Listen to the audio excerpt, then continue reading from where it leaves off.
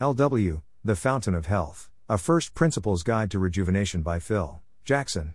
Welcome to the Nonlinear Library, where we use text-to-speech software to convert the best writing from the rationalist and EA communities into audio. This is The Fountain of Health, A First Principles Guide to Rejuvenation, published by PhilJackson on January 7, 2023 on Less Wrong. I'd like to live in a world where age really is just a number. For the last 3 years or so, I've been nerding out with increasing fervor about longevity biotech, having originally been inspired by one of Aubrey de Grey's many interviews.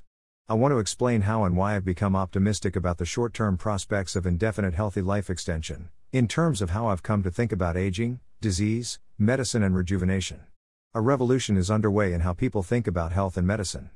Worst case scenario, it will unlock a whole new generation of therapies that can actually cure chronic age-related diseases, instead of just moderately slowing their progression at the expense of multiple poorly understood side effects. Best case scenario, it will enable us to live indefinitely in bodies that are functionally and cosmetically indistinguishable to those of 25-year-olds. As with AGI, nobody can predict with certainty how long this will take, but optimism has grown tremendously over the past 5 years, and it is no longer unusual to encounter experts who believe that the aging process is malleable. This timeframe depends massively on how rapidly we can divert funding and talent toward longevity biotechnology, because we are not going to achieve this outcome by doing more of what mainstream biomedicine has been doing. You could liken our position to where SpaceX are right now on the road to Mars. There's a long way to go still, but no Nobel Prizes are required, no major scientific breakthroughs, just a lot of engineering. In this post, I will explain what aging is, why we suck so much at treating chronic illnesses, and how this problem will be solved by a new kind of medicine, one that directly modifies the structure of your body so as to make you healthier. What is aging? In biology it is said that function follows form, and in fact this is true of all machines. Machines do the things they do because of the way they are set up, because of their shape, because of their structure. Damage can be defined as any structural change that causes a loss of function. Any machine will do damage to itself in the course of normal operation. Aging, then, is the process by which a machine loses function as a result of damage sustained from normal operation. The human body is a machine. Biological aging is a progressive loss of function caused by damage that the body does to itself. Aging is not a thing. There is no single process that is or causes aging, it's just the body gradually breaking itself in many different ways. For this reason, I don't actually use the word aging very much internally. It seems confusing and unnecessary to me. If you damage a machine, then by definition it won't work as well as it did, and if you damage it too much, then it'll stop working altogether. Doesn't matter if the damage is caused by something external or by the machine itself. The word aging makes this sound more mysterious than it is, like there's some separate magical phenomenon that causes organisms to slowly decay and die. Aging is a mysterious answer to a mysterious question, and you could argue that it belongs in the same dustbin as phlogiston or elan vital. I can grudgingly accept that we need a word for the general phenomenon by which people slowly decay and die with the passing of years, and aging is that word. The problem is that it inclines us to imagine some single thing that causes decline. I'd accept progressive loss of function due to intrinsic damage as a reasonable definition of aging, but only because it's clear about cause and effect. If you go looking for aging as a cause of functional decline, then you will search forever, because you're searching for something that doesn't exist. There is no single branch of biology, no mechanism, no clock, no organ, no system, no molecule, no separable component of any kind that is primarily responsible for aging. The war on aging encompasses all aspects of biology, because aging is the simultaneous damage and decline of all biological systems. Needless to say, if your machine is malfunctioning, then to make it work properly again you must fix it. Sounds so obvious that it's weird to even say it, right? And yet, when our bodies malfunction late in life, we mostly do not attempt to fix them. Instead, we try to treat the diseases themselves, almost like they were infectious diseases. We've been thinking by analogy, instead of from first principles. If we're ever to make serious progress against the chronic diseases of old age, we have to stop treating disease, and start fixing damage. Stem cell therapy is prototypical damage repair. Stem cell therapy is cool, exciting and controversial because it modifies the body's structure directly. The damage repair paradigm simply extends this principle to all the other types of damage that fuck us up besides cell loss. Our oldest fields of medicine today, excepting surgery, are infectious disease and cancer. Cancer is very much like being infected by your own cells, so in both cases, we are fighting something other. But to defeat the pathologies of age, We must break the taboo against modifying old bodies to be more like young bodies, because the only difference between the bodies of old and young is that young bodies are healthier. Nobody really works on aging, and nobody really works on longevity either. We work on health, of which longer life is but a side effect. There is no such thing as healthy aging, psychological change is accepted, not one aspect of aging is good for you. Biological aging is loss of health. What does it really mean to be healthy? What is health? My answer to that question is the average 25-year-old. Being healthy means having a license to abuse your body and not pay for it the next day. Healthy bodies are better at homeostasis. They can tolerate greater perturbations from their set points and return to those set points faster. Healthy bodies have redundancy, they are robust, they are set up to tolerate certain amounts of damage without loss of function. They can move faster, think faster and heal faster. They can take more abuse, and don't require careful management of sleep, diet and stress in order to function optimally. They rarely get sick. These are all things that we think of as youth, because they correlate so strongly with low chronological age that they might as well be the same thing. But they're not. Chronological age and ill health have progressed hand in hand for 100% of all humans who have ever lived. One consequence of this outrage is that age and sickness have become conflated in people's minds, as have youth and health. The fountain of youth does not literally make people younger, because it is not a time machine. It makes people healthier. Normally when we think health we think lifestyle, but in the long run, lifestyle is something we do to preserve health, not restore it. Being healthy does not mean having a healthy lifestyle, it means having a body that is functional and robust. It's about how big a hit you can take. Health is the absence of damage, aging is the accumulation of damage, and rejuvenation is the reversal of damage, therefore healthcare without rejuvenation is grossly stunted. True healthcare is something we have never known. Confusion about what aging is, coupled with the extension of frailty that recent decades have brought us, has led to a common misconception known as the Tithonus fallacy. Apparently, people think you're actually going to look and feel like you're 150 when you're 150. Hopefully the above paragraphs make it clear why this will not be the case. Old people look and feel like shit because they are damaged and unhealthy, and this is the same thing that causes them to die. People don't die because they get old, they die because they get sick. Perhaps the term longevity is problematic, by implying that we're working specifically on making people live longer, as if we were going to cure all the diseases of aging but leave aging itself alone, condemning us to an indefinite future of frailty, tiredness and wrinkliness. But we're not going to cure the diseases directly, that's what we've been trying to do, and it hasn't worked, as I will explain later. The only way to cure those diseases and significantly extend lifespan is to repair the underlying damage that causes them, and that damage is the only difference between an 80-year-old body and a 25-year-old body. I doubt it would be possible to keep people alive in a state of frailty much longer than we currently do, because it's the frailty that kills them. I don't know how long it will take for rejuvenated people to start looking like 25-year-olds. What I do know is that 25-year-old bodies is what we will start to approach asymptotically, once rejuvenation becomes the dominant field of biomedical research and medical practice. The better we get at fixing damage, the younger people will look when they step out of the rejuvenation clinic. It will be a world in which you get slowly healthier over time instead of sicker. What is damage? I define damage as any structural change that causes a loss of function, and it's important to recognize that this is a very broad definition. The words damage and structure tend to conjure the image of scratches, dents, cracks, erosion, wear and tear, disorder, loss of pattern. That's what damage looks like in man-made machines, but in biological machines it's quite different. A human is a machine made up of trillions of tiny robots called cells, each with a quasi-independent life of its own, which are constantly striving actively to maintain homeostasis. Arguably the biggest single difference between organisms and synthetic machines is that organisms are constantly repairing themselves. This broad definition of damage can make it seem like I'm cheating somewhat. I've basically defined it in such a way that any change that makes people better when reverted automatically counts as damage. But this is precisely the strength of damage as a way of thinking. Being defined counterfactually, damage is that which would improve function if it were repaired. It focuses the mind on what we can actually do that would make a difference. Identifying damage is the same thing as identifying therapeutic targets. To say that X caused Y is to say that Y would have gone differently if X were changed. Damage is thus defined as the root cause of pathology, as far upstream as it is possible to go without trespassing into the metabolic processes that cause damage. Judea Pearl would be proud. The taxonomy of damage shown above was proposed by Aubrey de Grey in 2001, and has become known as the SENSE, Strategies for Engineered Negligible Senescence, approach to aging. Importantly, it groups damage by the broad class of intervention required to fix it. Each damage type listed has many subtypes within it, but they can all be fixed by similar means. If we can selectively destroy one type of slowly accumulating bad cell, then we can use similar means to destroy others. If we can discover enzymes that break down one type of intracellular junk and find a way to deliver those enzymes, then we can use the same approach on other types of junk. Note also that 5 of the 7 damage types are all bad things that accumulate, such that fixing them simply means removing them.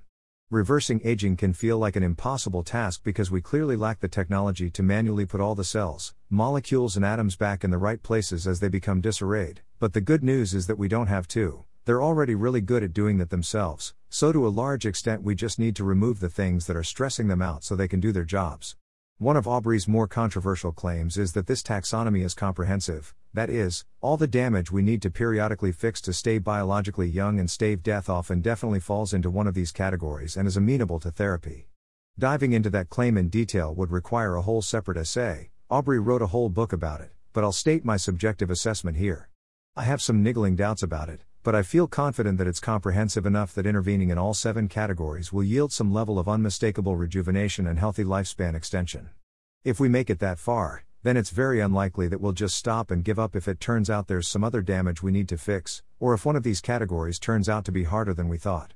As with all areas of technological development, the more we do it, the better we'll get at it. The other reason I don't worry too much about the comprehensiveness of this taxonomy is that it's kind of beside the point. The point is that damage repair is a revolutionary new approach to medicine, which is something we always want regardless of whether it'll make us immortal or not. Few people believe it's even possible for medicine to keep humans alive indefinitely, but that doesn't stop us spending billions on Alzheimer's research. Damage repair is just a better way of doing what we're already trying to do. You can't stop it, but you can reverse it. Intuition dictates that you've got to walk before you fly. If aging is advancing upon us like the out-of-control cruise ship in the movie Speed 2, Cruise Control, then surely we first have to slow it down before we stop it, and stop it before we can reverse it. Intuitions can be misleading. All 7 damage types in the Sense platform are direct, unavoidable byproducts of ordinary metabolism. Their accumulation can sometimes be slowed by living a healthier lifestyle, but they are present and ever-growing in all of us. Halting their accumulation altogether would require a radical redesign of how the human body works, and that is a much harder task than merely reversing said changes once they've already happened. The former requires us to redesign the human body into some novel architecture that somehow does not damage itself over time, and of course, this is no good for people who are already damaged and suffering today. But the latter only requires us to re-engineer the body back to a youthful structure, which we already know functions very efficiently. Source: Aubrey de Grey. Note: T-headed arrows mean inhibits. This is the reason why I don't cite research into calorie restriction, metformin, rapamycin, resveratrol, sirtuins or longevity genes as reasons to get excited. These interventions, which you might term the gerontology approach, all aim to modestly slow the aging process, and the return on such investments, in terms of healthy years gained and suffering avoided, looks underwhelming to me. Not only that, but they sometimes feel a bit like voodoo, lacking a clear story as to how exactly such interventions should be expected to preserve function. Damage repair therapies aim to directly reverse changes that clearly cause problems, whereas gerontology mostly targets things that are merely associated with age-related decline. For example, longer-lived animals express more sirtuins. Let's try supplementing humans with sirtuins and see what happens. Another problem with the gerontology approach is that assessing its efficacy is really difficult. Since damage repair aims to rapidly reverse the accumulation of damage, you can expect to observe the removal of damage, improvement of aging biomarkers, more on these later, and hopefully some gain of function shortly after the therapy is administered, if it works.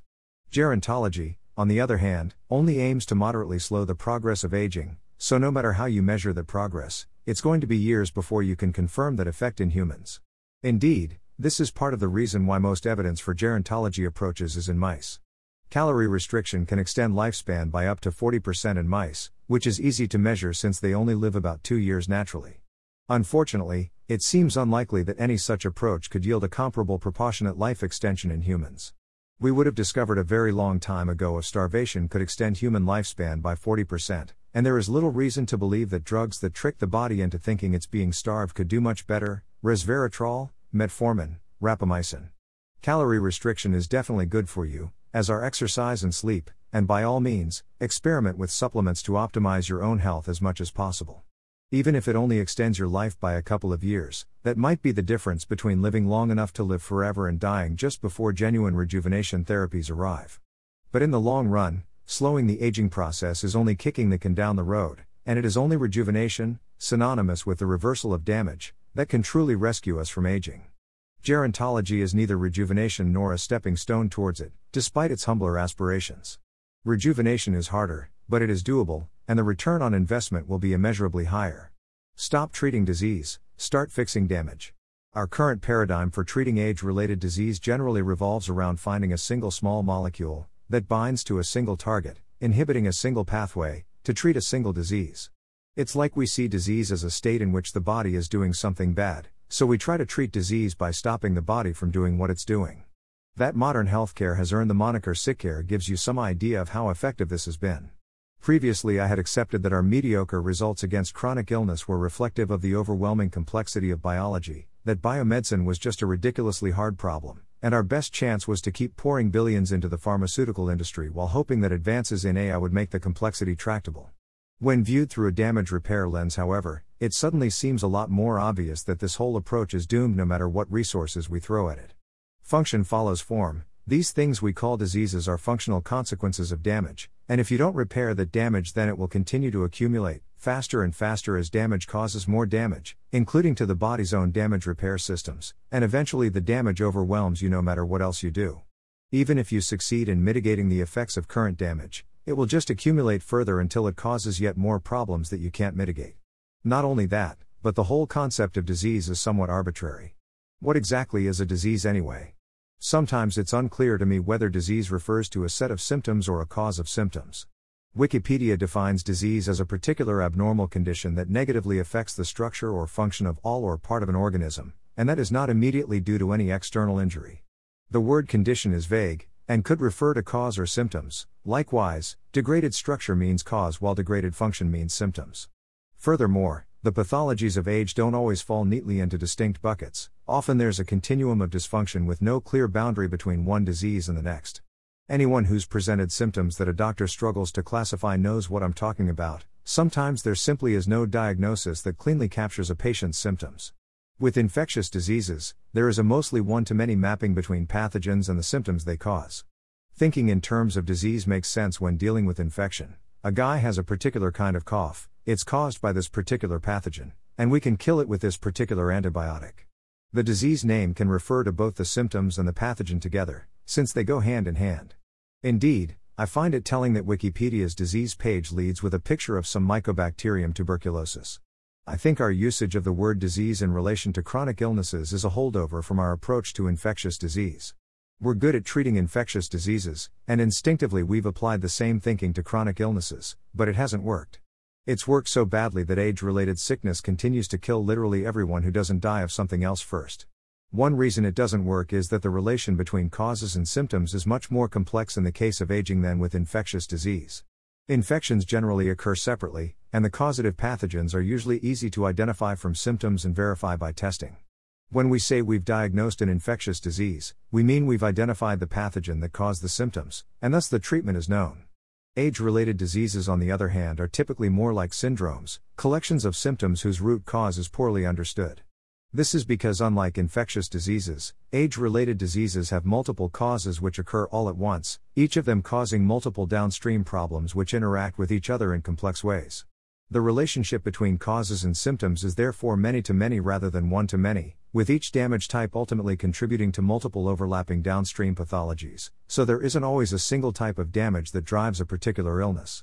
This is even more true when you consider that damage types can cause each other, whilst also damaging the systems that would normally repair them. This is why health declines exponentially in old age. In short, the chains of causality linking damage to pathology are long and tangled. That's why isolating a pathology is rarely useful with regards to treatment. By contrast, focusing on damage rather than pathology bypasses this complexity by recognizing that we don't need to unravel the mechanisms by which damage causes pathology, nor the mechanisms by which damage is created in the first place. We know that all age-related pathology is ultimately caused by some kind of damage, and we have a pretty good idea of the form and nature of that damage. Indeed, we haven't discovered a whole new type of age-related damage since the 1980s, which strongly suggests that our current catalog is comprehensive. If, in the course of debugging your code, you find something that is obviously a mistake, then it is wise to fix it immediately, whether or not you understand how that bug might be causing your program to misbehave. Personally, I do like to spend time picking those mechanisms apart until I understand them entirely, and I think that's good practice for engineers who are building systems. But in biology, we are not building our own system, so we do not have the option of keeping it well documented and well understood. Instead, we are presented with an ungodly mess of uncommented spaghetti code, an enormously complex system that we did not ourselves design, but must still debug. Another problem with thinking in terms of disease is that we generally don't consider our symptoms to be a disease until they reach some arbitrary threshold of pain and dysfunction at which they seriously interfere with our lives. Think of all those subclinical aches and pains that you're probably growing accustomed to if you're above the age of 30. These pains are as much a manifestation of aging as is Alzheimer's disease, and just like Alzheimer's, they must be caused by some form of damage. Why else does your neck hurt when you're 45 but not when you're 25? Something in your body must have changed to have caused that, and the solution is to revert that change. Why wait until you can no longer sleep before getting it fixed? Probably because most of our current treatments have such unfavorable risk-benefit ratios that it's hardly worth trying them until you are quite desperate. This brings me to another massive advantage of damage repair over disease treatment. Directly modifying the body's structure like a mechanic fixing a car may sound dangerously gung-ho, since we clearly don't understand the system we're meddling with. It may sound like it would be safer to only interfere with processes whose immediate role in disease is well understood, but it's actually the other way around. Most modern pharmaceutical products work by inhibiting the function of some receptor, signaling molecule, enzyme, gene or biochemical pathway, usually for the long term, since, it won't actually cure you. That's why they're called chronic illnesses. The problem is, we're supposed to have those things. Whatever biomolecule you target will generally have at least one important role somewhere else in the body, probably more like 50 roles since this is biology. Damage, on the other hand, is defined in such a way that it's definitely not supposed to be there. You're not supposed to have senescent cells everywhere, your lysosomes are not supposed to be clogged with lipofuscin, your proteins are not supposed to be gummed together by advanced glycation end products. We know this because we can clearly see how these things impair function and they are absent in healthy youthful bodies that work correctly. The damage repair therapies themselves may put transient stress on the body. For example, cellular debris from the destruction of senescent cells may cause inflammation until it is cleared up by macrophages, and we may screw up and produce off-target effects, for example killing innocent cells, accidental interactions with non-target molecules. But the point is that we don't have to worry about side effects from on-target effects. Not only that, but most repair therapies under consideration today remove whole chunks of damage all at once, and it takes decades for damage to reaccumulate, meaning repair therapies can be applied in a hit-and-run fashion rather than constantly. This is intrinsically much safer. Instead of trying and failing to treat age-related diseases one by one, we can slow, prevent and alleviate one or more age-related syndromes at once by intervening in fundamental aging processes. This way of thinking has acquired a name, the geroscience hypothesis. It's a little broader than the damage repair framework since it includes slowing the accumulation of damage as well as repairing it, but the idea that the best way to cure age-related disease is by intervening further upstream in aging itself is spot on. It would be very nice if the FDA could be made to understand all this. Right now, nearly all longevity trials are required to have some specific disease as their primary endpoint, even though the interventions they're testing often improve health and resiliency generally. To progress more rapidly, we need to be allowed to evaluate and ultimately prescribe drugs specifically for the purpose of repairing damage. The alternative is to allow stuff that is unambiguously bad for you to progress and accumulate, refusing to remove it until it causes symptoms, which you may struggle to connect to that damage. Although it goes without saying that doctors must weigh the benefits of treatment against the risks, which are intrinsically high for novel treatments, allowing damage to progress risks causing secondary damage that we might not know how to fix, or even know exists. There is some sign of movement on this front. A recently funded trial to test the lifespan boosting effects of the antidiabetic drug metformin has created a new FDA-approved endpoint that represents aging in all but name. Instead of measuring the severity of some particular disease, it's a composite metric tracking multiple biomarkers of general function. The hope is that once this trial progresses, other companies will feel confident using the same endpoint for their own products. Primary damage, secondary damage. I've defined damage as any structural change that causes a loss of function, with causality understood in the Judea-Pearl sense of that which would make a difference if we were to change it. But aging bodies show changes in just about all aspects of structure, so how do we know which are causative, in the sense that reversing them would cause function to improve? We could of course proceed empirically, targeting different structural alterations in turn to discover which ones have an impact on function. But that leaves us with a lot of targets to work through. My understanding is that the Sense platform cuts this workload down by emphasizing primary damage as the rational target for intervention. Primary damage is that which is created as a direct side effect of ordinary metabolism. This is a matter of identifying the root causes of disease, which is arguably what medical science is all about. Age-related diseases are caused by age-related structural changes, and although age-related structural changes cause each other in complex networks, they can all ultimately be traced back to ordinary metabolic processes. That's why these changes eventually affect everybody, regardless of lifestyle. By targeting primary damage, we trace the etiology of disease as far upstream as possible without trespassing into metabolism. Atheromatous plaques, macular edema, stooped posture and cell membrane stiffening are all examples of secondary damage that exists downstream of the primary damage listed in the Sense platform. Fixing the Sense damage types should prevent them from occurring, but won't necessarily fix them if they're already there. Some of them might fix themselves once the primary damage is fixed, others might require separate interventions in those individuals old enough to have already acquired them before we can fix the primary damage that causes them. AGI, nanotechnology. We do not need to wait for AGI nor molecular nanotechnology to solve this problem for us. I may be wrong here, but I get the impression that people in the transhumanist rationalist space sometimes have the mindset that aging is such an intractable problem that it isn't even worth trying to unravel it with our pitiful human meat brains, to the point where it would be easier to just invent God first and then get God to do it for us. The problem is that A, we don't know how to do that, and B, it'd be super dangerous if we did, but we do now have plausible plans for repairing damage. I liken it to SpaceX's plans for Mars colonization. We don't need any major scientific breakthroughs to make it happen, we just need to overcome a lot of engineering problems, and humans are good at those. Elon isn't betting on miniaturized fusion power or aerospike nozzles or esoteric ultra-high-performance materials. He thinks we can get to Mars using relatively conventional technology, and there's no obvious reason why his plan shouldn't work. I think that's where we are with aging right now. We know that all loss of function is caused by damage of some kind. We know what are the main types of structural decay that drive aging. We haven't discovered a totally new one since the 1980s, and there exist plausible strategies for the elimination or obviation of all of them. As for molecular nanotech, I will note that manipulating matter at the atomic scale in a foundry is not the same as manipulating atoms in the body, and B, we already have nanobots, they're called cells. The biotech sector is the real-life nanotech sector. Cells are pre-existing nanobots, and they're already perfectly adapted for getting shit done inside a living body.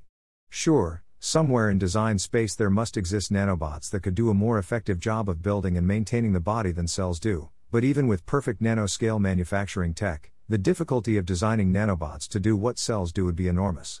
We should just use the cells. Why do we age? Wrong question. Aging is primarily a phenomenon of physics. All machines do damage to themselves, so the real question is, why do we live as long as we do, and why are there some species that don't appear to age at all? The answer is that evolution has equipped us with damage repair systems of our own, and these keep us alive far longer than we would survive for otherwise. An example, ordinary metabolism produces lots of waste products, and the body has to break them down or eliminate them, or else they'll build up until they kill you. For lysosomal storage disease patients, whose waste-degrading enzymes are broken by a mutation, that's exactly what happens, and they tend to die young. The reason humans didn't evolve to live even longer than we do is that life in the ancestral environment was rough, and so a mutation that extended health into later life would have no actual effect on most people, since they generally starve, freeze, die of infection, or be killed before the age of 40 anyway. And if that mutation cost even a little bit of extra energy to run the damage repair machinery during youth, then it could confer negative fitness and be actively selected against. Aging clocks. Aging clocks are a rapidly growing field aiming to quantify aging, so that we can quickly assess how effective an intervention has been at reversing or postponing it. It's long-term outcomes that we ultimately care about, how long before the patient gets sick, how long before they die, but we have to do a lot of waiting to measure those things directly, and time is of the essence. Aging clocks allow us to predict those outcomes from biomarkers that we can measure shortly after treatment. The approach was pioneered by Steve Horvath, who built a regression model that predicts chronological age from DNA methylation state. This prediction is what the term epigenetic age refers to. Predictions of chronological age from biomarkers more generally are called biological age. If a person's biological age is significantly lower than their chronological age, then we can say that they've aged well, although aged more slowly would be more accurate. It's not fundamentally different to guessing a person's age by looking at their face, and using that as a proxy for their overall health. The difference is that we're using molecular biomarkers as input instead of faces, and it's done by a machine, so it's consistent. This approach is perfectly valid, because chronological age correlates so well overall damage levels and remaining health span in today's world that they both make excellent surrogates of each other, so predicting chronological age pretty much means predicting damage levels and remaining life. Saying he looks like a 30-year-old is the same as saying he looks pretty healthy. Health is the absence of damage and aging is the accumulation of damage, so estimating greater age means estimating greater damage and lower health. I do feel the term aging clock is a little misleading, though. It implies that there's a single hidden process that drives and orchestrates the functional decline we call aging, that the body holds within it a secret number called biological age which ticks up regularly, that we can read it with a regression model, and perhaps that we could even edit this one thing directly, and thus sidestep all the divide and conquer damage repair stuff by just telling the body to be younger. Maybe I'm reading into it too much. To be abundantly clear, I'm not saying that aging clocks themselves are bad. It's super important that we have a way to measure how healthy people's bodies are. I just think they're badly named. More recent aging clocks such as Grim Age have been trained to estimate remaining health span directly, rather than using chronological age as a surrogate. This may prove to be more useful. The worry with training to estimate age rather than health span is that there may be superficial biomarkers, which reliably change with age but cannot be said to cause aging, in the sense that reverting them does not restore function because they were mere side effects of whatever it is that really does matter. An age regression model would learn to use these markers, and would thus predict lower biological age after a therapy that reverted them, even though they don't really predict a better outcome. A model trained explicitly to predict the things we actually care about would presumably be less susceptible to such a failure mode. Examples. This essay focuses on conceptual shifts, but I need to emphasize that this is not just a cool way of thinking. These ideas are being put into practice in laboratories right now, and they are yielding results. Here I describe 4 damage repair therapies currently in development, which illustrate the principles outlined above. Senolytics. Senescent cells are a type of bad cell that accumulates with age. Often referred to as zombie cells, they have lost the ability to divide, but that's not what makes them actively dangerous. Senescent cells are relevant to aging because a significant fraction of them produce senescence-associated secretory phenotype, SASP, a witch's brew of inflammatory cytokines, proteolytic enzymes, fucked up lipids and growth factors. SASP plays a key role in driving inflammaging, the systemic, chronic, sterile inflammation that develops slowly with age and is widely understood to be bad for you. Senescent cells accumulate at the pathologic sites of many age-related disorders including osteoarthritis, atherosclerosis, Alzheimer's and macular degeneration, and bad things seem to happen to mice when we inject them with more of them. SASP can also cause other cells to become senescent, which partly explains how their numbers increase exponentially in old age. So we have these broken cells who proliferate in the elderly and look like they're causing trouble. Sounds like a great example of an age-related structural change that causes a loss of function, i.e. damage. Cellular senescence probably evolved primarily as an anti-cancer mechanism. Cells can become senescent in response to a wide variety of stressors, particularly those which involve DNA damage, suggesting that senescence preserves function by preventing the replication of damaged DNA. The prototypical form of cellular senescence is replicative senescence, discovered by Leonard Hayflick in 1961, in which cells cease to divide after a certain number of generations due to the depletion of telomeres, little end caps on chromosomes.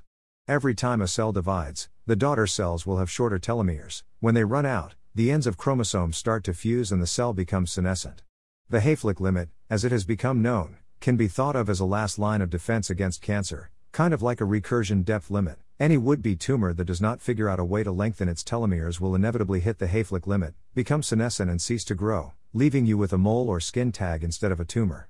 Preventing cells from becoming senescent, or reversing their senescent state, may therefore be a bad idea, but what we can do is remove them. Since they are relatively few in number, killing them and allowing them to be replaced by the division of healthy cells is a perfectly viable strategy for repairing the damage that they constitute. Fortunately, this turns out to be surprisingly easy, with several repurposed FDA-approved anti-cancer drugs showing senolytic action. Progress in developing senolytic therapies has therefore been gratifyingly rapid, with several clinical trials currently in progress. Given that SASP was only discovered in 2008, this is remarkably fast by typical drug discovery standards. Senolytic drugs are therefore arguably the tip of the spear in the quest for bona fide rejuvenation therapies. These clinical trials are very well motivated by studies in rodents. Senolytic drugs have been found to restore cognitive ability by improving neurovascular function and reducing brain inflammation, alleviate obesity-induced anxiety, restore muscle hypertrophy, and extend median lifespan. A first-in-human trial of the first senolytic therapy, dasatinib plus quercetin, significantly improved physical function in idiopathic pulmonary fibrosis patients while being well tolerated, and a later trial confirmed that it reduced markers of cellular senescence in diabetic kidney disease patients. Senolytic therapies are also being pursued by multiple private companies, notably Unity Biotechnology and Oisin Biotechnologies. One theme that emerges from this body of work is that rather than being cleanly associated with certain diseases, senescent cells are broad-spectrum disruptors of health generally, contributing to many if not most age-related chronic diseases along with more nebulous afflictions such as frailty and loss of gait speed. Hickson et al. If senolytic agents can be shown to be effective for several individual age-related conditions, they may prove to have a role beyond alleviating single diseases. They may be effective in reducing the multimorbidity common in elderly patients. Stop treating disease, start fixing damage. Lyso, clear. Age-related macular degeneration, AMD, is a leading cause of central blindness among the elderly population worldwide. It is caused by an accumulation of intracellular waste, notably a substance called A2E, which is produced as a byproduct of the high-energy photochemistry which transduces incoming photons into neural impulses in retinal rod and cone cells. Humans do not possess enzymes capable of degrading A2E, so it ends up slowly accumulating in pigmented retinal endothelial, RPE, cells, which form the posterior lining of the retina. The dose makes the poison, and so at some point, A2E reaches sufficient concentration that it begins to kill RPE cells, which is unfortunate because RPE cells are essential for the survival of rods and cones. The result is a progressive loss of central vision, right where the density of rods and cones is greatest. Standard of care for AMD consists of vitamin supplements. These can moderately slow the progress of AMD, but they cannot stop it, nor reverse it. In the more advanced and serious wet form of AMD, in which new capillaries grow into the retina, leak plasma and cause macular edema leading to legal blindness, we prescribe VEGF, vascular endothelial growth factor, inhibitors. VEGF inhibitors are very effective at preventing catastrophic vision loss and even restoring some function in wet AMD, but they are not without side effects. VEGF is an important signaling molecule that we are supposed to have, which plays a multitude of roles throughout the body, so it's not surprising that knocking it out has its risks. It's well established that A2E plays a causative role in AMD. It's definitely not good for you, and young people don't have a lot of it. What if instead of trying to inhibit AMD's pathological processes with supplements and angiogenesis inhibitors, we targeted the root cause of AMD by removing A2E from the body directly? I don't mean to imply that prior researchers had been stupid here. Humans don't come equipped with enzymes capable of degrading A2E, so it wasn't exactly obvious how to get rid of it. It took the pioneering work of the Sense Research Foundation to discover a bacterial enzyme that could do the job through something akin to bioremediation. This work was later spun out into LysoClear and pursued by Iker Life Sciences. LysoClear is currently undergoing preclinical trials in vivo, and has produced encouraging results so far. Thymus regrowth. The thymus is a small lymphatic organ located behind the breastbone.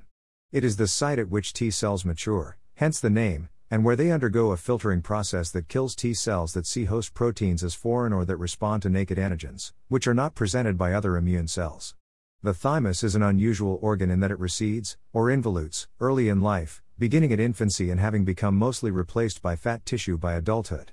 Without the thymus, the body is unable to produce new naive T cells, and this is thought to play a role in both the decline in resistance to infection and the rise in carcinogenesis with age. Why would such a loss of function evolve? It may be an example of antagonistic pleiotropy, by which an organism may trade long-term self-maintenance for short-term survivability. Thymic T-cell production is energy-intensive, and the T-cells produced early in life seem to last pretty well until old age, so it has been suggested that thymic involution may enhance reproductive fitness early in life, while its cost is not borne until late life, by which time most people in the ancestral environment were dead anyway. Greg Fahey is the pioneer of vitrification for organ and tissue cryopreservation, which naturally is also state-of-the-art for whole-body cryopreservation in cryonics. These days, he works on regrowing the thymus.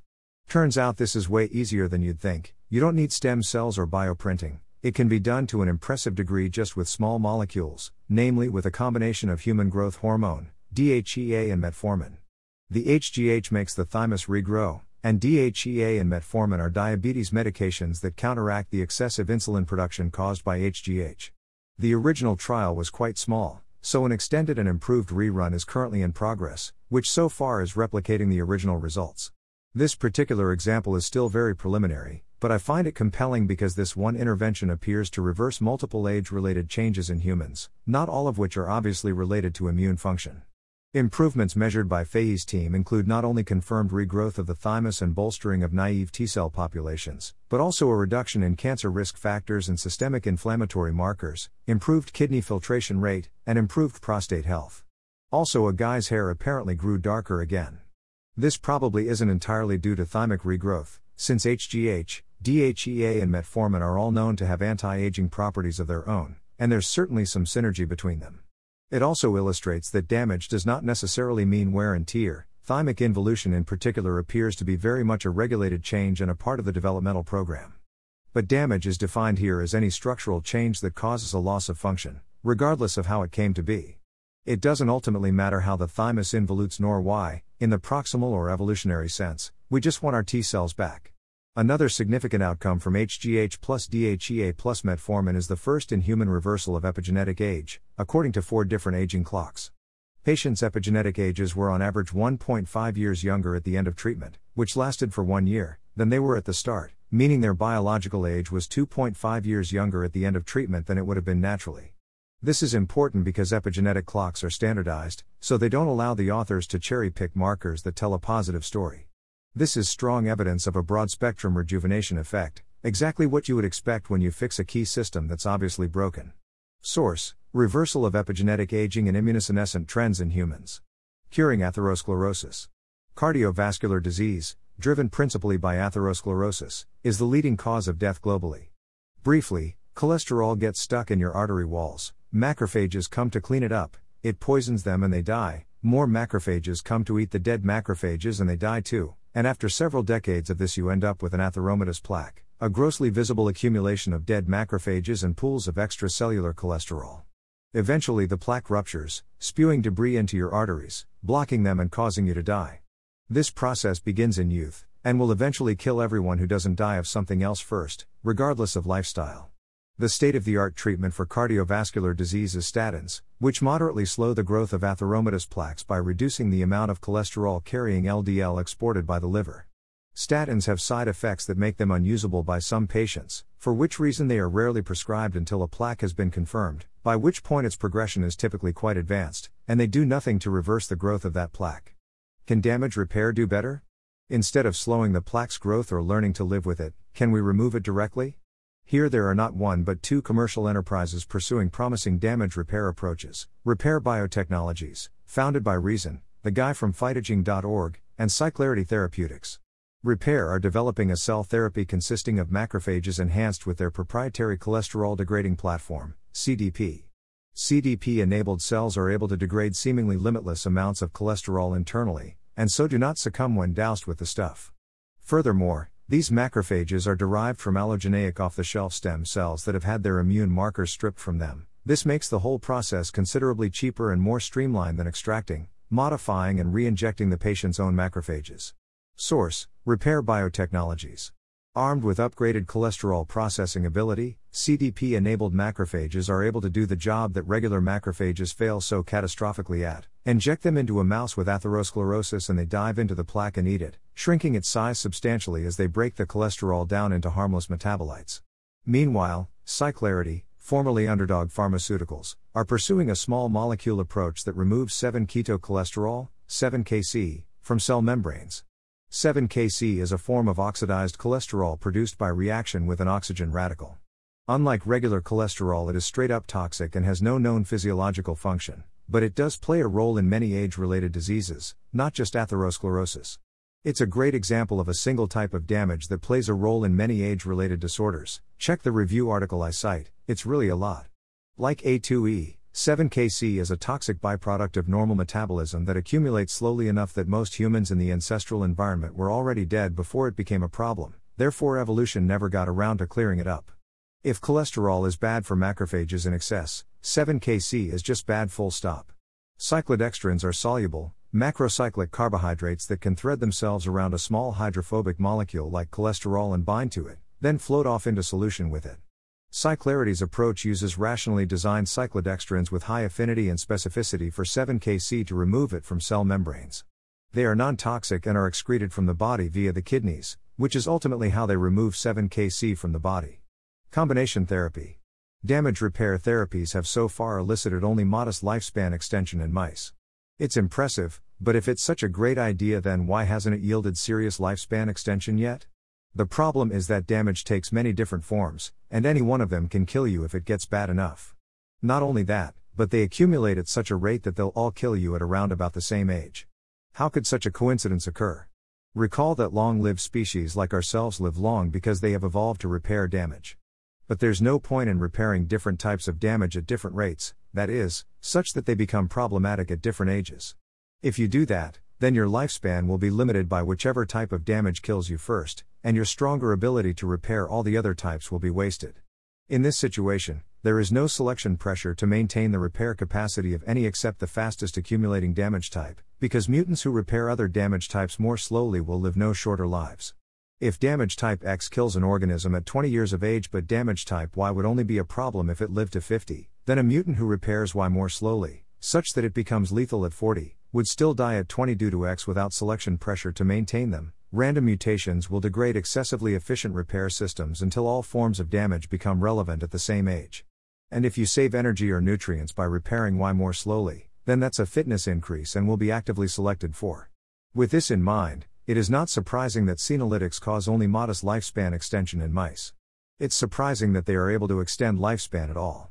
The fact that they do probably implies that senescent cells have a deleterious effect on the repair of several other forms of damage, such that they all accumulate a little bit slower when senescent cells are cleared. But the real extension of health span will come when we repair multiple forms of damage at once. Epigenetic reprogramming. In 2006, Shinya Yamanaka's lab discovered that a group of 4 transcription factors known as OSKM, October4, SOX2, KLF4 and c-MYC, are sufficient to transform ordinary somatic cells into induced pluripotent stem cells, IPSCs. PSCs are able to proliferate indefinitely without hitting the Hayflick limit. They express telomerase, which lengthens their telomeres, and can differentiate into any somatic cell type, so naturally they're pretty relevant to regenerative medicine. Since cells generally become more differentiated and less stem-like as an organism develops, transforming adult somatic cells back into IPSCs could be thought of as a reversal of developmental age.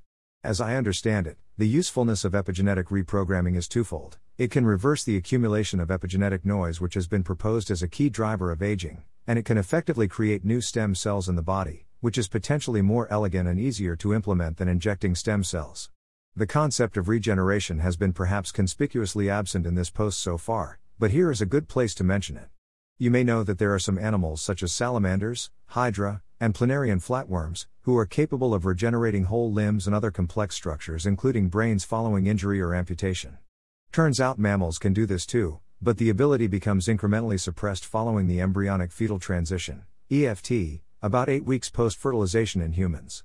Prior to the EFT, you can grossly mutilate an embryo, at least a mouse embryo. I don't think it's been done with humans, and it will regrow the lost tissue perfectly with no scarring. This is clearly a very important form of innate damage repair, since we have little idea how to manually reconstruct lost or damaged tissues. Organ bioprinting is a thing, but the masters of tissue assemblage and repair are cells themselves. It is their art that we imitate with bioprinting, and we can expect superior results if we can coax them into doing the job for us.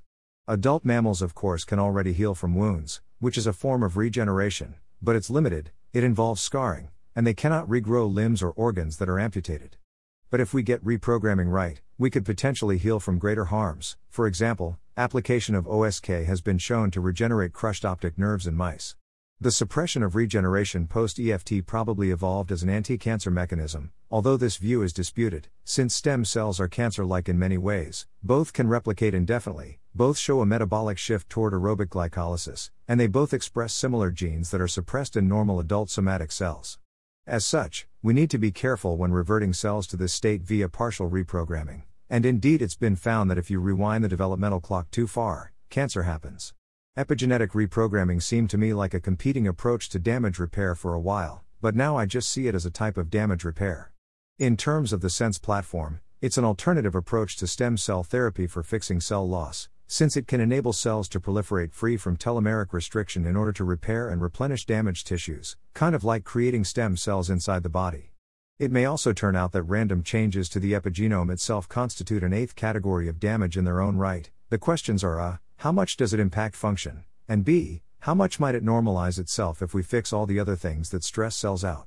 We'll probably have to find out empirically, try many combinations of damage repair therapies including epigenetic reprogramming to find the minimal, safest combination that yields the greatest improvement in function. What is clear is that partial epigenetic reprogramming won't be enough on its own. There are too many other things going catastrophically wrong in the aging body for me to believe that reprogramming could fix everything. What about all the junk accumulating because we lack the genes to code for enzymes that can break it down? Epigenetic change cannot make a cell express genes it doesn't have, so we'll have to deliver either the enzymes or genes for the enzymes. How will reprogramming reduce atheromatous plaques? How will it remove advanced glycation end products? How will it regrow the thymus? Sense Research Foundation have a piece here making the same argument in much greater detail. The results that excite me the most in reprogramming are regeneration-focused papers like this one, in which the optic nerves of mice were crushed and then regenerated by application of OSK, although the effects were diminished in older mice. One might argue that the Sense platform somewhat sweeps that kind of damage under the rug of cell loss, which to me seems like too limited a description. It's not just the number of cells that must be restored, but the way they are organized relative to each other spatially. The magic of stem cells is not just that they replace lost cells, but that they know where to go, what to do and how to form functional networks once they're there. It's morphology that we're restoring, not just numbers, and that requires us to invoke the magic of regeneration because we have no idea at all how to do something like manually repairing a crushed optic nerve at the cellular level.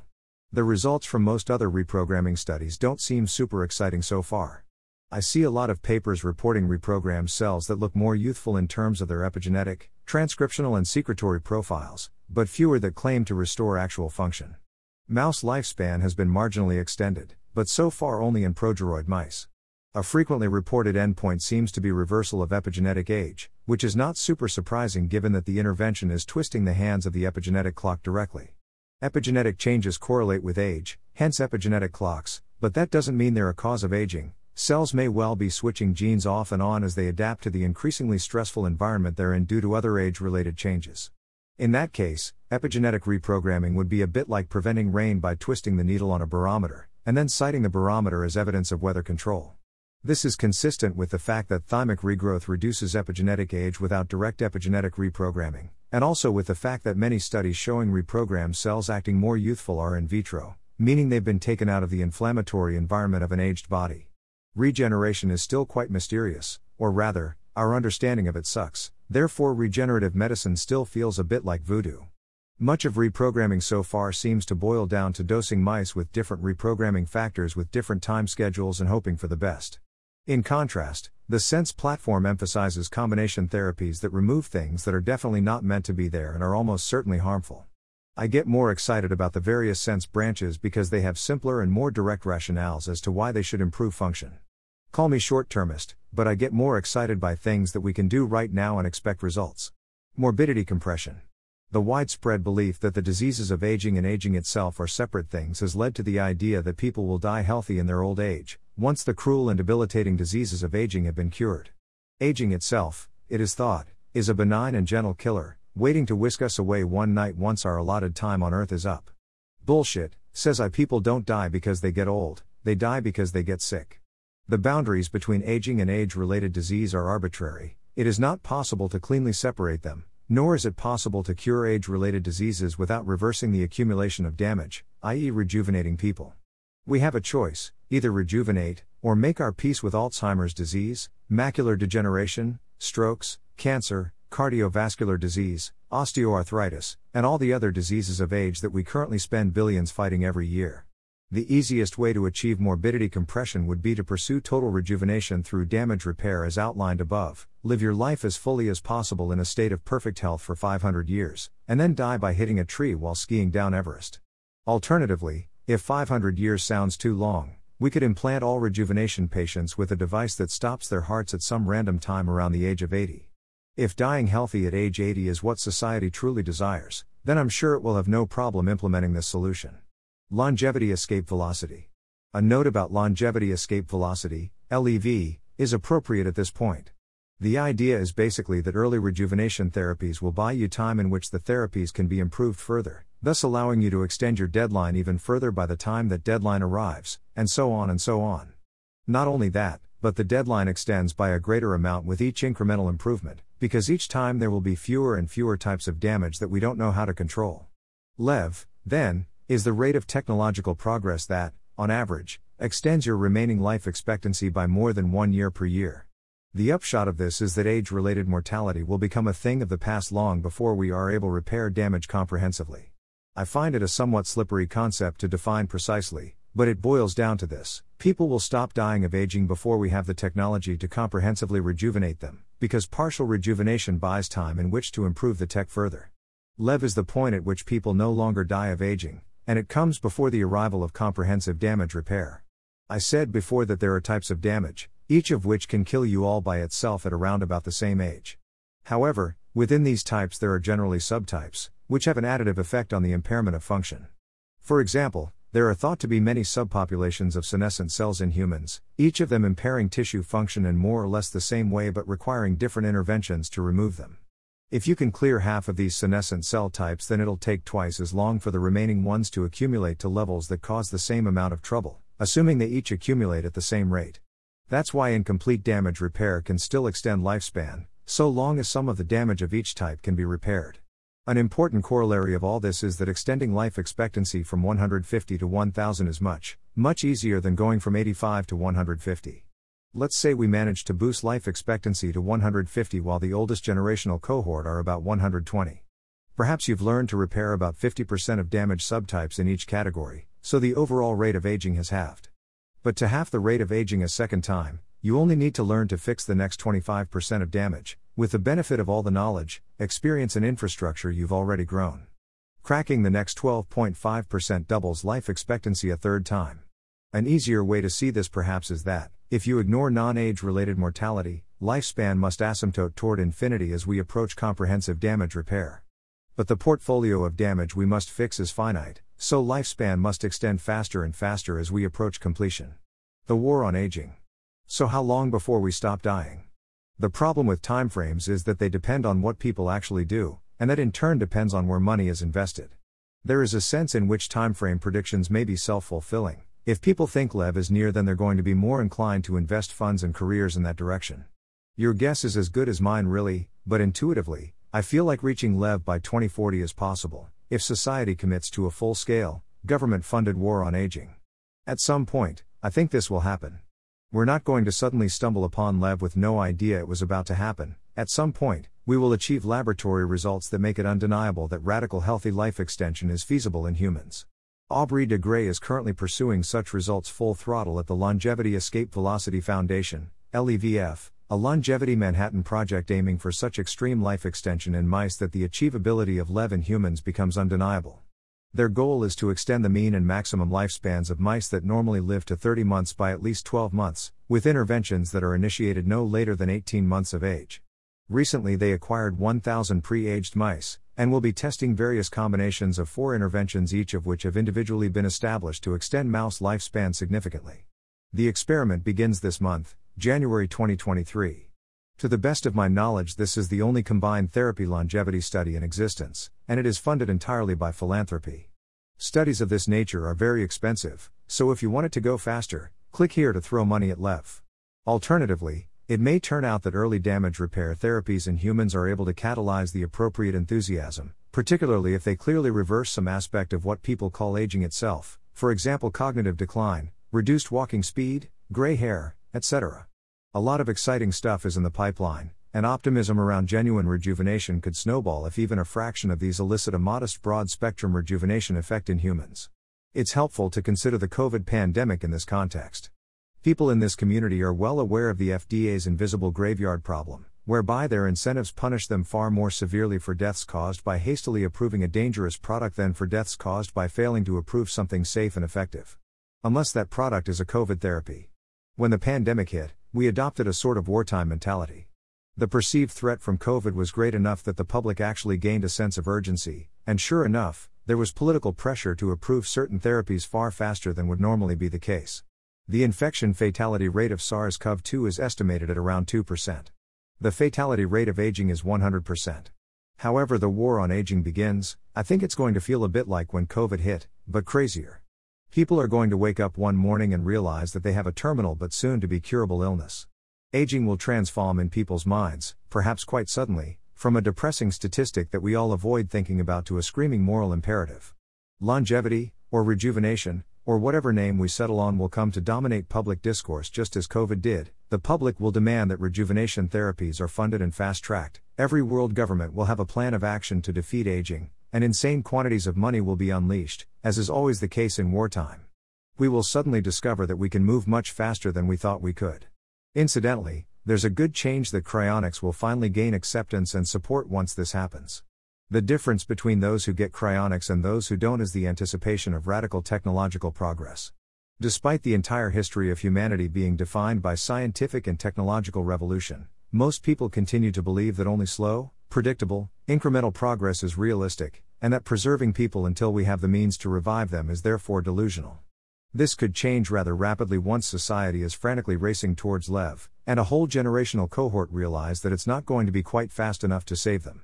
Despite the utter contempt and ridicule reserved for cryonicists by the tiny fraction of society that acknowledges their existence, the field has made great strides over the decades, such that with a modest investment of actual funding, we could potentially save the lives of millions of people who would otherwise perish a few years before salvation arrives. This is all happening sooner than you think. The concepts I've outlined in this essay are gaining traction rapidly. The idea that aging is driven by accumulating damage that may be amenable to therapy has been pretty much accepted since The Hallmarks of Aging was published. Meanwhile, the idea that targeting fundamental aging processes can delay, prevent, and reverse multiple age-related disorders simultaneously has also gained traction. Recently, these ideas are even permeating into the corridors of power and the popular media, and that's to say nothing of the explosive growth in new companies and investment funding. Conclusion. MOT. Fundamental damage types that accumulate slowly in all humans are the root causes of age-related disease. Multiple age-related diseases can be slowed, prevented, and reversed simultaneously by targeting damage instead of the diseases themselves. Several such therapies are already under development and could benefit humans within 5 years with sufficient focus, luck, and regulatory approval. Aging is not one thing, therefore combination therapies addressing multiple damage types will be necessary for serious lifespan extension. Bailey. The sense taxonomy of damage is comprehensive, i.e. all clinically relevant types of damage fall into one of its 7 categories and are solvable by a plausible engineering approach already under development somewhere. Fixing all of them will result in the indefinite extension of healthy life. An all-out, global war on aging is imminent. LEV could be reached in a couple of decades, Aubrey's prediction. Most of us will look better at 100 than we do today. There is a growing consensus that the processes we traditionally think of as normal aging are in fact the root causes of the pathologies of late life, and that targeting these processes is the key to slowing, preventing, and reversing age-related diseases. Aging has traditionally been seen as off-limits to medicine, and that's precisely why our progress against age-related disease has been so mediocre. This is finally starting to change. Good shit is in the pipeline, with the first wave of bona fide rejuvenation therapies making good progress and attitudes starting to shift in both academia and Congress. Rejuvenation is the sensible way to go about what we've been trying to do for decades, namely, curing the diseases of old age. Gerontology is no longer some esoteric field offering minor quality of life improvements in the elderly. Rather, it's going to be the linchpin of modern medicine, and the single most important thing we can do to relieve pressure on health services. If we're willing to spend billions researching a cure for Alzheimer's, then we must focus that money on reversing the cellular and molecular damage that drives it, i.e. aging, because that's the only way to succeed. Medicine is supposed to save lives, and extending lives is the same thing. The stuff we call longevity biotech is just medicine that works. In conclusion, fuck aging, none of us signed up for this shit. It's time to escape the wheel of samsara for real. About me. My background is in computer vision and machine learning. Here are some papers I published as a PhD, postdoc. I had the pleasure of attending both Less Death, a sort of networking summer camp, workshop, and Longevity Summit Dublin, a conference, in 2022. A big part of why I did that was to get a sense for how widely embraced the damage repair paradigm is within the broader longevity movement, and hear some alternative viewpoints. I found some people objecting to specific technical points Aubrey has made, but damage repair itself seems to be pretty widely accepted. Both events were excellent and will be repeated at some point this year. It was at Less Death that I met Jack, who posted Anti-Aging, State of the Art here 2 years ago. That was what inspired me to write a post of my own, but with emphasis on the specific concepts that have caused me to become optimistic about the feasibility and timeframe of LEV. There's a lot of stuff I didn't talk about here, so please ask me stuff in the comments if you have questions. Aging, a common driver of chronic diseases and a target for novel interventions / What is geroscience? The clinical potential of senolytic drugs / TAME, a genuinely good use of $75 million. DNA methylation age of human tissues and cell types / DNA methylation GRIM age strongly predicts lifespan and health span / cellular senescence and the senescent secretory phenotype, therapeutic opportunities / an update on aging, mechanisms, prevention, and treatment / senolytic drugs, from discovery to translation / the serial cultivation of human diploid strains / senescence-associated secretory phenotypes reveal cell non-autonomous functions of oncogenic RAS and the p53 tumor suppressor. Treatment with the BCL2/BCL-XL inhibitor senolytic drug ABT263/navitoclax improves functional hyperemia in aged mice / whole body senescent cell clearance alleviates age-related brain inflammation and cognitive impairment in mice. Obesity-induced cellular senescence drives anxiety and impairs neurogenesis / senolytic treatment rescues blunted muscle hypertrophy in old mice. Senolytics improve physical function and increase lifespan in old age / Senolytics in idiopathic pulmonary fibrosis, results from a first-in-human, open-label, pilot study / Senolytics decrease senescent cells in humans, preliminary report from a clinical trial of dasatinib plus quercetin in individuals with diabetic kidney disease / age-related macular degeneration, a scientometric analysis / age-related macular degeneration / intravitreal anti-VEGF agents and cardiovascular risk / lifespan.io rejuvenation roadmap / Kelsey Moody, macular degeneration. Thymic involution and rising disease incidence with age / Dr. Greg Fahey, rejuvenating the thymus to prevent age-related diseases / reversal of epigenetic aging and immunosenescent trends in humans. Greg Fahey, Intervene Immune, Thymus Rejuvenation Progress Update, edited transcript : # What do people die from? 7 Keto cholesterol in disease and aging %3 dihub. Cyclodextrin dimers, a versatile approach to optimizing encapsulation and their application to therapeutic extraction of toxic oxysterols / cyclodextrin dimers for the remediation of atherosclerotic plaque 2200798-5 / full text. Erosion of the epigenetic landscape and loss of cellular identity as a cause of aging in mammals. Toward a unified theory of aging and regeneration. Reprogramming to recover youthful epigenetic information and restore vision / premature termination of reprogramming in vivo leads to cancer development through altered epigenetic regulation / partial reprogramming deep dive, the good, bad, and partially unresolved. The hallmarks of aging / extending human health span and longevity, a symposium report / the fountain of youth? The quest for aging therapies, subcommittee on investigations and oversight. Fountain of Youth Hearing Charter %20 Fountain %20 of %20 Youth %20 Hearing %20 Charter.pdf. James Kirkland on growing interest from political figures. Tackling aging may be best way to prevent multiple chronic conditions from developing in older people. Jim Mellon, longevity could be the best investment you ever make / treatment with the BCL2/BCL-XL inhibitor senolytic drug ABT263/navitoclax improves functional hyperemia in aged mice / Thanks for listening. To help us out with the Nonlinear Library or to learn more, please visit nonlinear.org.